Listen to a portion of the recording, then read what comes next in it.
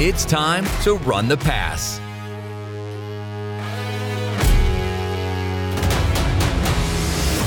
My guest today is Omar Flores. He is the chef and owner of Whistle Britches and Muchacho in Dallas, Texas, two of his restaurants, and he's continuing to expand. He's a good friend of mine. We're both from the same hometown in El Paso, Texas, which seems to be the theme lately, but it seems like a lot of good chefs are coming out of there. So I know Omar's got a lot of things working up in this show. We're going to kind of get into his history, going to the CIA, what it was like working in Abacus's kitchen under Kent Rathbun, and all the new exciting projects that he's got going on with Muchacho and Whistle Britches. So without further ado, Omar Flores. Omar, it's good to have you on. How are you doing today, my man? Thanks, Andre. I'm doing good, man. I can't complain. How's the weather out there in Dallas right now? Hot and sticky, man. So summer's definitely on its way. Yeah, good. It's that means business is coming back, and hopefully viruses are dying. Yeah, that's what it's looking that way. Things have been really, really good this past month, and yeah, we can't complain, man. We've been blessed. So for people that don't know you, can you give us just a little bit of background about how you started cooking and just kind of take us through your career? Sure. Yeah. So, I grew up in El Paso. Both my parents were great cooks. My father was a lifelong chef, cook, and we owned restaurants from the second I was born to he recently retired probably 10 years ago, but we've always had a restaurant in our family. So, I kind of grew up in the industry, and I've always been in and around the business. Are those restaurants still open in El Paso? No. My dad retired probably 10 years ago, and sadly we closed them, unfortunately. But they were real kind of nothing major, kind of real small Mexican restaurants. I wouldn't say anything like what I have today. I would not in the same level, just kind of I would say small holes in the wall that are serving kind of real authentic kind of northern Chihuahua Mexican food. Got it. Yeah. I mean, honestly, so I've had a couple of guests from El Paso. So I had Rico Torres on recently, and we were talking about, kind of the food culture in El Paso. And I think it's one thing that people don't realize. I feel like I'm the El Paso food culture cheerleader, but I feel like El Paso might have one of the best food cultures in the country outside of like a New Orleans or maybe a Boston or something like that. And the reason I believe that is because you could recognize El Paso food no matter where you are in the United States. If you go there, it has a very distinct style of Mexican cooking. It's not just, what everyone thinks of. Yeah, and there's kind of like a revolution going on. There's a lot of young Mexican chefs opening kind of progressive Mexican restaurants in El Paso, which is really good to see. I was there a few weeks ago, and I enjoyed a couple of them. So. And it's growing quite a bit, man. They're redoing all of downtown, which is nice, and it's nice to see that kind of activity going on in El Paso. I'll tell you what. Here in Austin, there's a food truck. It's called El Perrito, and I'm going to give them a shout out. Nice. But they do, the Chico's Tacos style. The ones drowning in the tomato sauce. Yeah, it's good, but they also have the hot dog, the El Paso style Chico's Tacos hot dog. Oh yeah, for sure. I was there a couple of weeks ago. And there's this really great hot dog place it's on the corner of Sama and Mesa. It's this guy, he sets up in like a little mobile food truck, and he does these amazing Chihuahua style foot long hot dogs, man. I mean, they're incredible. You get heartburn for like 2 days, man, but they're worth it. Yeah, that sounds good. Yeah. I got to check that out next time I'm there. Yeah. But so, getting back to you and your career, you decided to clearly follow in your family's footsteps. You got into cooking, you went to the CIA. Is that correct? Yes. Yeah. So I kind of, when I was younger, I wasn't sure if I wanted to cook. I almost went into the military at one point. I ended up, I went to college. I went to MSU, and I studied hotel restaurant management. So I wanted to be in the business, but I wasn't sure I wanted to be in the kitchen at that point. But, the whole time I was kind of working in restaurants, and I was working as a cook. And, I graduated from college, but at that point I knew that I wanted to pursue, the business, because I loved what I was doing, even as a young line cook. So I had a professor there, he went to CIA, and he kind of urged me to go there. And I went and checked out the campus and fell in love with New York and all that. So enrolled and, spent a good about 4 years up there and graduated, and it was a good experience. And for people that don't know what we're talking about, CIA, not Central Intelligence, Culinary Institute. No. They kind of treat it that way, but it's not the same. No. Well, I'll tell you, it's the Culinary Institute of America. It's a great school. They were founded in Hyde Park in I believe 1946. If you have a chance to go up there, it's a gorgeous camp. I'm sure you've been, right? It's a gorgeous campus. Yeah, it's in Hyde Park. During the springtime, it's probably one of the most beautiful areas in New York. So I honestly don't think that you could not go to the CIA and not be inspired about cooking. I mean, that school has has everything, from their dining hall on campus to, for sure. The gift shop, all the great chefs that they have as instructors there. I mean, you're just fully immersed in the world of culinary that as a young, eager future chef, if you go there, I think like you should come out with a little bit, a little bit ahead of everyone else, I think. Yeah. And that's kind of like get you, you go up there and you see it and it seems so glamorous. You get up there, they have the food dining halls, all the great chefs, and you're kind of immersed in that for 2 years. And it's a great program if you go in there and you actually want to do the program. I was a little bit older when I went. I was already, I think, 22, and I was going on my own dime. So it was a different story for myself compared to the other people. There's a lot of younger kids that didn't take it too seriously. But when I was up there, I was really kind of dedicated to learn as much as I could and do extracurricular stuff as much as I could, man. So I think I definitely got my dime's worth when I went up there. Mm-hmm. So after that, did you move to Dallas and start working here directly under Chef Kent at Abacus? So actually, I stayed in New York for a little bit. I worked for a couple of years, and I was kind of a bum. I was kind of staying with a friend of mine, and I was doing some staging, and I was working in restaurants here and there. I wasn't really sure what I wanted to do. Not a whole lot of a huge experience, but I got to work in some good restaurants and stage and whatnot. Long story short, I had an ex-girlfriend. I moved to Dallas. We all know that story, right? So I moved for a girl, and I met Trey, Trey Wilcox and Chef Kent, and they gave me the opportunity over at Abacus, and it was great, man. I mean, I was there for almost 5 years. It was back in the day, I think 2006, I believe, it was one of the hottest restaurants in town, and it was a great place to work, great place to learn. There was a lot of great chefs there, a lot of good cooks coming through. Trey Wilcox, Chef Rathbun, and I got to work with some great people that I still kind of I still keep in touch with this day. So, and people that don't know Abacus back in 2006 era, I mean, you have I like to say Dallas has 3 chef kings of culinary. That would be Dean Faring, Stephen Piles, and Kent Rathbun. I think would be the third. And being in Abacus at that time, so many great chefs, so much talent was going through those kitchens. I'm sure that the environment was intense back then. Yeah, it was an exciting time, man. I mean, there was the restaurants were busy. There was obviously no pandemic going on, which was nice. But it was an exciting time, man. The restaurants were jam packed every night, man. I mean, people were spending money, and it was a different vibe back then, man. In 2006. It was a fun place to work, which is why I stayed for so long. I was there, I started off as a butcher, and I kind of moved my way up to executive sous chef before I left. So yeah, I couldn't say enough good things about it, man. Like, I mean, it was a great experience. I think the first time that I had your food was when you were at Driftwood. I had gone there with a couple of my chefs, and you were the chef there at the time. I think this is the time in Dallas. So I want to say this is probably like 2010, 2011, if I'm not mistaken. Around that time. That's correct. Yes, sir. Yeah. So, I remember I went with a couple of my chefs because, you were on the radar. Everyone's like talking about Driftwood and what you're doing there. Yeah. We're all getting excited. And I remember I went and I had an octopus dish. I don't remember everything about the octopus dish, but I just remember I was like, okay, this food's legit. It's really good. How much of it am I stealing for my own? It was pretty great. And, Driftwood, I know you weren't there for a long time, but, during your time there, I think, if I'm not mistaken, you received some great accolades there, right? I did. I received a lot of great local accolades. Pretty much everything Dallas has to offer as far as Dallas was concerned. It was a fun restaurant for me because I thought Dallas kind of lacked with seafood. Living in New York for that long, seafood is so readily available. You can go to the market and you can pick up whatever you want. And coming to Dallas, I really missed that. And I had this opportunity to do a tryout for this seafood restaurant, and I jumped on it right away because I knew Dallas needs like a really cool kind of innovative seafood restaurant, not just that steakhouse seafood prototype, but just like a restaurant dedicated only to seafood, man. So I jumped on that opportunity, and they say I blew the other guys out of the water, and it was an exciting time for me because I had to do my own food. I was kind of doing it at Abacus here and there. I was adding some stuff to the menu, but actually having my own restaurant and being at the helm of a restaurant was exciting for me. And I had to do the food that I wanted to do. It was a cool time, man. And people it was received well, which was, I wouldn't say surprising to me, but it was nice to hear.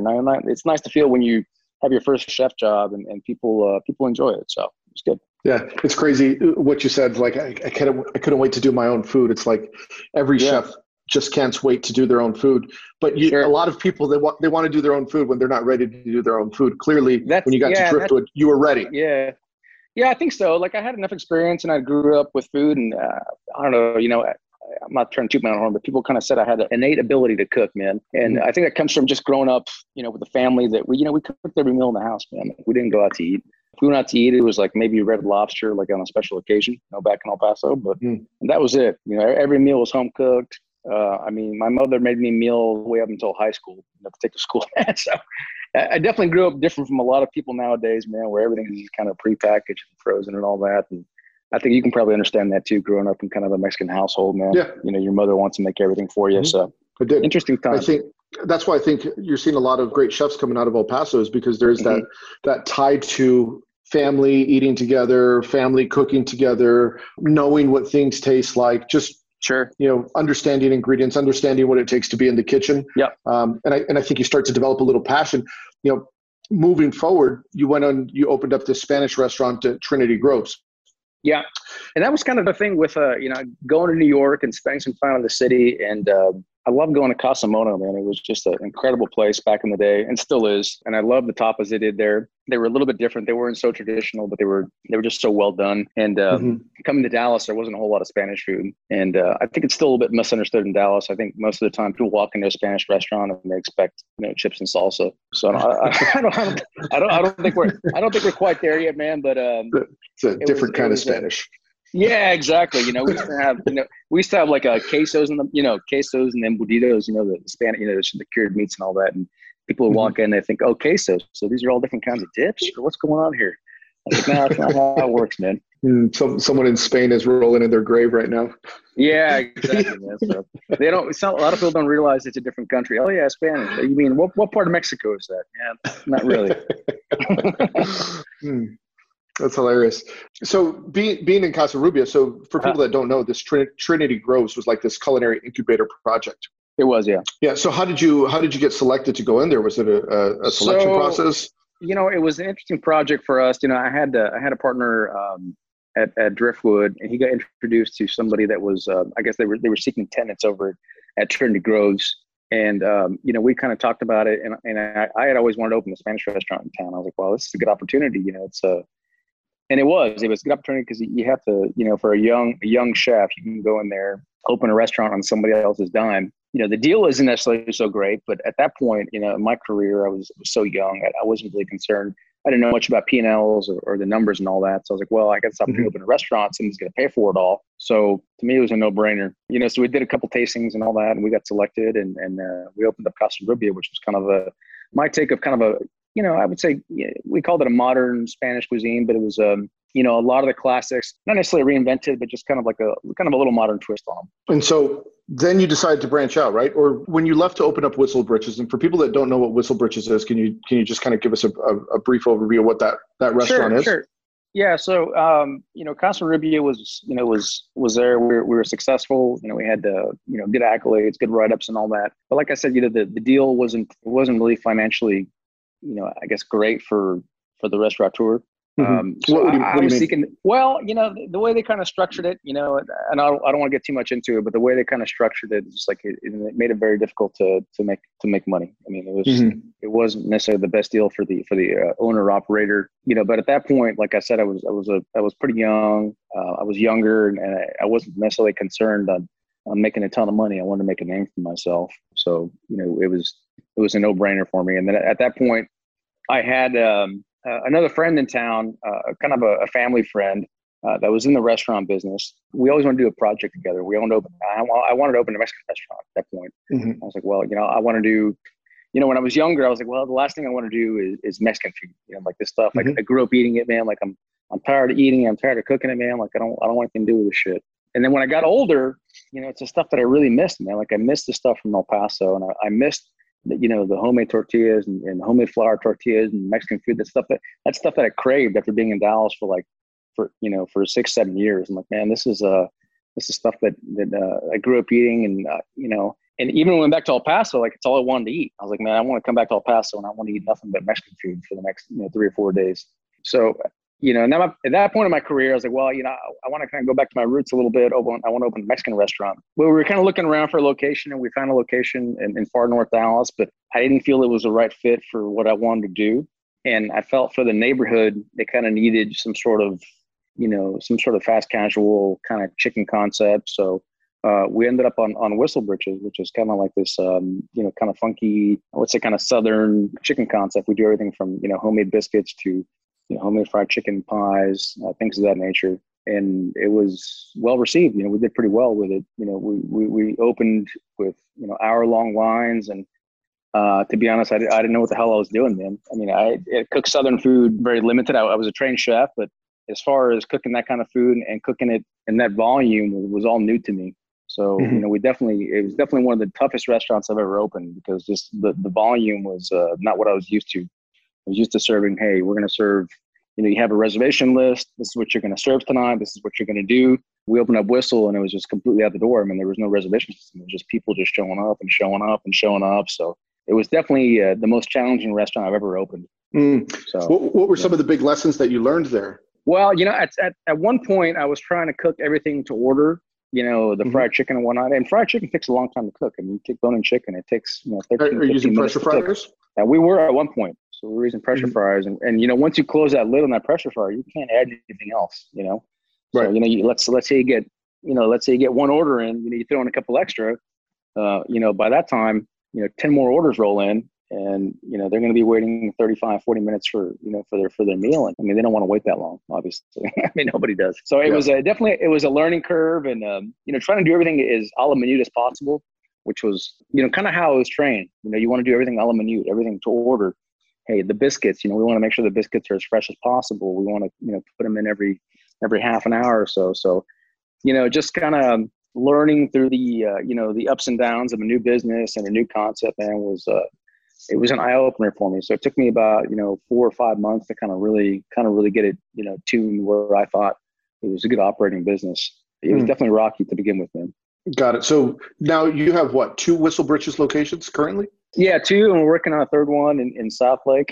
We have the Muchacho concept, which is our Tex-Mex concept, one in Dallas, and we're working on one in Southlake as well. So clearly the concepts that you've created are scalable. Yes. And it's taken me a long time to get to that point. I for a long time, I looked at the business as from a chef's eyes, and it hasn't been probably, I guess in the past 5 years, I'm kind of running it more like a business and more like than a chef, if I could say that. Got it. No, that's good. And I think that's, I think that's an interesting thing, because sometimes chefs design food for themselves, but they don't necessarily design to sell it. All right. They design it more to be interesting and create conversation and jump on a trend. But a lot of people don't want to eat it. They just, it's more of like, hey, this is something I created. Yeah. And I think when you get older, and if you have your own business and, you have that bottom line, that P&L, and you're looking at it every month, and that P&L affects you and your family and also your partners, and you're more attuned to what you're going to put on the menu. You have to be conscious of all that and how it's going to be executed, and if it's going to be executed well, and also if you can make money off of it. And especially, during these times, with COVID and all the added costs and all that, it's, it only makes it, kind of more challenging. But yeah, it's funny. Usually when you're talking to a young cook, or maybe someone right out of culinary school, and, I'm doing job interviews or whatnot, you say, what do you want to do? And they say, I want to open up my own restaurant. For people that don't know, that's probably one of the hardest things you could do in this industry, is opening up restaurants. I mean, would you say that's a fair statement? Yeah. I mean, opening a restaurant is no joke, not only financially, but I mean, just, mentally, it's mentally draining, and, financially draining too. You have to have deep pockets, man. I mean, you have to cover, think you open a restaurant, and you have to cover not only, 3-4 months of payroll, but, all the expenses that come with opening a restaurant, which add up, I mean, super quick. And so, definitely a learning thing for me when I first opened my own restaurant. Luckily my first one that I actually opened, I did it on somebody else's dime, which is kind of bad to say, but I learned a lot from it. I learned a lot on what to do and what not to do. So, if I had to give any advice to a young chef, I was like, hey, don't use your own money, man. Try to, if you're a talented young person, try to find somebody else to invest, because you're going to make a lot of mistakes. Mm-hmm. Yeah. Going with a good business partner that understands the business. And be willing to have those tough conversations, right? Just saying, hey, this is a very cool dish, but it's not selling. It's not working. Yeah, exactly. Yeah, you get your ego hurt a lot, man. But it's part of the business, man. I mean, if something doesn't sell or something's not moving, it's just, you don't look back, man. You move forward. So in retrospect, if you had to give yourself advice, looking back on the early start of Whistle Britches and Casa Rubia, what kind of things would you say to yourself, knowing what you know now? I think one thing that I know now that I didn't really necessarily, if I cared about then, or I didn't really was concerned about was the numbers, man. Was, hey, I want to do cool food and I want to make sure it looks cool on a plate, tastes good, but it's got to be profitable at the same point, man. And that's kind of goes back to what I was saying. Like, you got to think, business, not just as a chef, but as a business owner. And, I guess back then I was a little bit selfish, and, I was more concerned with myself and, my partners. But, I guess that comes with growing older and getting older, man, and growing up. Was that a hard transition for you? Because, I mean, for people that don't know, I know you've received almost every award that someone could want to win. I know you have a couple of James Beard nominations as well. So yeah. Here you are as like one of the most hot chefs for several years in Dallas, and one of the trendiest, and everyone's watching your every move. And then at a certain point now you're making the decision to maybe focus on what's selling on the business side. Was that a tough transition mentally? Yeah, for sure, man. I'm definitely not one of the hottest chefs in Dallas anymore, man. But at the same time, I'm gonna have. You're still one of the hottest chefs in Dallas. Well, successful restaurants. I would say I'm still relevant. I'm still in the business and I'm still around. But it's a tough transition on your ego, obviously. I try to stay pretty humble, but at the same time, it's nice to have those recognitions and those accolades and all that, man. But I wouldn't go back, man, because now I have. I'm going to have 5 businesses. The 3 that I have are very successful. And I mean, at the end of the day, man, it's, what are we in this for? I mean, we're in this, not necessarily because we love, the business, and I do, and I have passion for it, but I mean, it's to earn a living, man. And if you're not earning a living, if you're playing and not making money, I mean, what's the point? You're going to go from job to job, and nobody's going to want to hire you as a chef at some point because you don't make good financial decisions. So it was and that's a lesson that I've learned, and it's humbling to kind of take a look and take a step back and think, hey, maybe I shouldn't do this because we're going to lose money on it, or hey, this is a cool dish, but it's not really executable, 100 times a night or 20 times a night or whatever. So, I would say, now the way I run my business is, I don't think about just myself. I think about who's cooking the food, man, and who's going to execute it, and who's going to do it, the 30, 40 times a night and make sure it comes out the same every time, man. Not just doing 1 or 2 cool dishes to make it look good. So let's talk about just Muchacho really quick. So you've been open for about a year? Yeah, you opened during the pandemic, right? No, we actually opened in November of 2019. Okay. So we were open probably a good 3-4 months before the pandemic hit. We opened in a great area right there, Preston Plaza off Northwest Highway in Preston. So a great neighborhood. Prime real estate, yeah. Yeah, it's a great location, and we fought our ass off to get that location. I mean, I did probably multiple tastings, and there was everybody that wanted that location because it's such a good location. But we were blessed enough to get it, opened it, and to be honest, it's been 100% busy the whole time. Even during the pandemic, there was like about a month and a half, things were pretty rocky, and we didn't know what was going to happen. But once we started doing to-goes and all that, man, I mean, the neighborhood has supported us, and Dallas has supported us, so can't complain. So when you went through the pandemic, you started doing to-go, and I'm sure you probably pivoted a little bit what your business model is. Has anything stuck that's now just part of business forever? So obviously the drinks to go, man, which is great for us. The margaritas to go, because I think that neighborhood, they love the margaritas, man. So we do quart margaritas, half-gallon margaritas, single margaritas to go with the purchase of food, obviously. And I think the QR code menus, at first I was like really hesitant. I was like, man, I don't want to do QR codes. I think it's so stupid. I love the menus and the feel. But now, like after doing it for a year, I'm like, I don't want to go back. I mean, it's so much easier. Yeah. You want to change something on menu, you're not spending all this money on paper. You're not sanitizing menus. It's actually, I think it's great. And some people hate it, but I think it's cool. No, I think as a business operator, I personally love it because, like you said, you don't have all the paper costs associated with it. If you're 86 something, or for people who don't know what that means, that's you're out of an item. You just pull it off. Pull it off. Yeah, pull it off. Pull it off. Yeah, you're much more flexible and nimble as a restaurateur. So I think I love the QR code menus. I think they're here to stay. I think a lot of the things that we learned during COVID are now part of the restaurant DNA. Moving forward. For sure. Yeah. I mean, we definitely, it was a challenging time, I think, for everybody in the business. I mean, it was ups and downs every week, man, from being closed, 25%, 50% to, the closing due to infections. And I mean, it was definitely one of the most challenging years of my career for sure, man. I mean, and we kind of, we worked through it. We rarely closed the restaurant. We did to-goes the whole time. We opened up as soon as we could. And I think we came out a lot healthier and a lot more stable company than we went in, to be honest. And for people that don't know, tell us about Muchacho. What style of food is it, and what makes it unique to you? Yeah, so it's a Tex-Mex restaurant, so we have kind of the all the Tex-Mex staples as far as like queso and fajitas and things of that nature. I kind of put my spin on it as far as being a little bit kind of El Paso food, man. So we've got some great flautas, we've got some great sopes. Everything kind of grilled over mesquite, which is, one of my favorite restaurants in El Paso is this place called Cattleman's out in Fabens, Texas. It's actually in El Paso, but it's in Fabens. But still to my day, I love going to that place. They have the best steak. They cook everything over like a mesquite grill.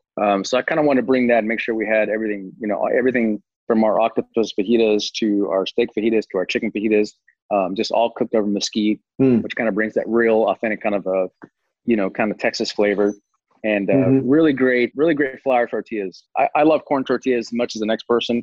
And there's a lot of people that make great corn tortillas in town and all around Texas. But I feel that the flour tortilla doesn't get enough respect. So we decided, hey, we're not going to make our corn. We're going to get our corn from a really great local purveyor, but we're going to make our flour in-house. And that's what we did, man. And I think it makes all the difference, I think, with the queso and with the flautas, and I'm sorry, with the fajitas and all that. So. Yeah, for people that don't know, if you're not from El Paso, there's a lot of, I feel like El Paso has more burrito shops than taco shops. They do, yeah. For sure. Flour tortillas are everywhere. And I was talking with Alan Delgado up in New York a couple of weeks ago. We were talking about the El Paso food and how when I first had menudo somewhere else other than El Paso, I was like, where's the bread? Why are you serving it to me with tortillas? Yeah, where's the bolillo, man, for sure, right? Now, what is this? It threw me off a little bit because it is very unique to that city. Yeah, so the bolillo roll, man, you always get served with the menudo or the pozole, man. That's definitely one of my favorites, man. I mean, for sure. You don't really get that in town. Yeah, El Paso food definitely has some soul to it. I can't wait for my next trip. Well, anyway, Chef. Yeah, I was there a couple weeks ago. It was great, man. You definitely need to go back. I visited a couple good taco places. Alemi is great. There's a place called Taco Neta, which is really outstanding. They're doing all their fresh tortillas and all that, and really simple concept. It's just a counter service and all that, but really well done. So we have one Muchacho, 2 Whistle Britches, and then what's coming up next? So we're working on those 2 projects in Southlake, and then I'm working on this concept, kind of like a tacos al carbon concept. Also pollo al carbon, and kind of a bar setting. So a larger bar setting, lots of tequila, mezcal, margaritas. I would say kind of a limited menu. We're still working on that. We need to find the right location. I'm going to kind of finalize the concept and all that, but that's my next project, I think. I know it sounds like you found the Midas touch, Omar. Everything you're touching right now is like, it's a winner. I don't know about that, man, but we're definitely, we're working to kind of keep, as a small group, it's myself and 2 other partners, and we're all kind of young and motivated, man. So I say young, I'll be 41 this year, but I still feel young. So. Good. So what are some of your favorite spots to go to in Dallas that are not your own for people that are in the city? Where are you going right now to get your dinner on or lunch, brunch? Yeah. With 2 kids, it's hard to get out, man, to be honest. It's and there's a lot of great restaurants in town. I try to visit as many as I can. With 2 young kids, it's almost impossible to get out. Usually I sneak away and try to check out local places. There's a cool place called Tacos Chilangos off of close to my house. It's off of Harry Hines. Yeah, Harry Hines. They do great tacos al pastor. Did you say Tacos Chilangos? It's called Tacos Chilangos, yeah. Interesting name, yeah. It's a cool place. Yeah, they do Mexico City tacos. Yeah, exactly. They do the legit pastor tacos, pretty good. There's a dumpling place close to my house in Irving called Fortune House. They do the soup dumplings, which are some of the best I've had. What else, man? I go to a couple local haunts, man. There's a little sushi place close to Whistle Britches called Sushi Yokohama. The guy, Korean guy, and he's got a little army of Korean dudes. Man, they knock out some of the best sushi in town that I think is the most affordably priced and the best quality, man. So I think Dallas has some severely underrated Asian food. I don't think people realize how good the food is in Dallas when it comes to Asian. It's severely underrated. Some of the Szechuan food here in town it's better than some of the stuff I had in New York for sure, man. We have really great Asian food here, man. So we're definitely lucky in that aspect. All right. Well, Omar, thank you so much for being with us. I appreciate your time. It's always good to speak to you. Congratulations good to see you, Andre. on all the success. Yeah. Thank you, sir. Yeah, we'll have to get together again soon. But thank you so much, Omar. Yeah. Next time you're in Dallas, please stop at Muchacho, man. I'd love to serve you and love to have a cocktail with you again. Yeah, I definitely will. I need to plan a trip just to do that because I would love to do that. For sure. Sounds good. All right. Take care, Omar.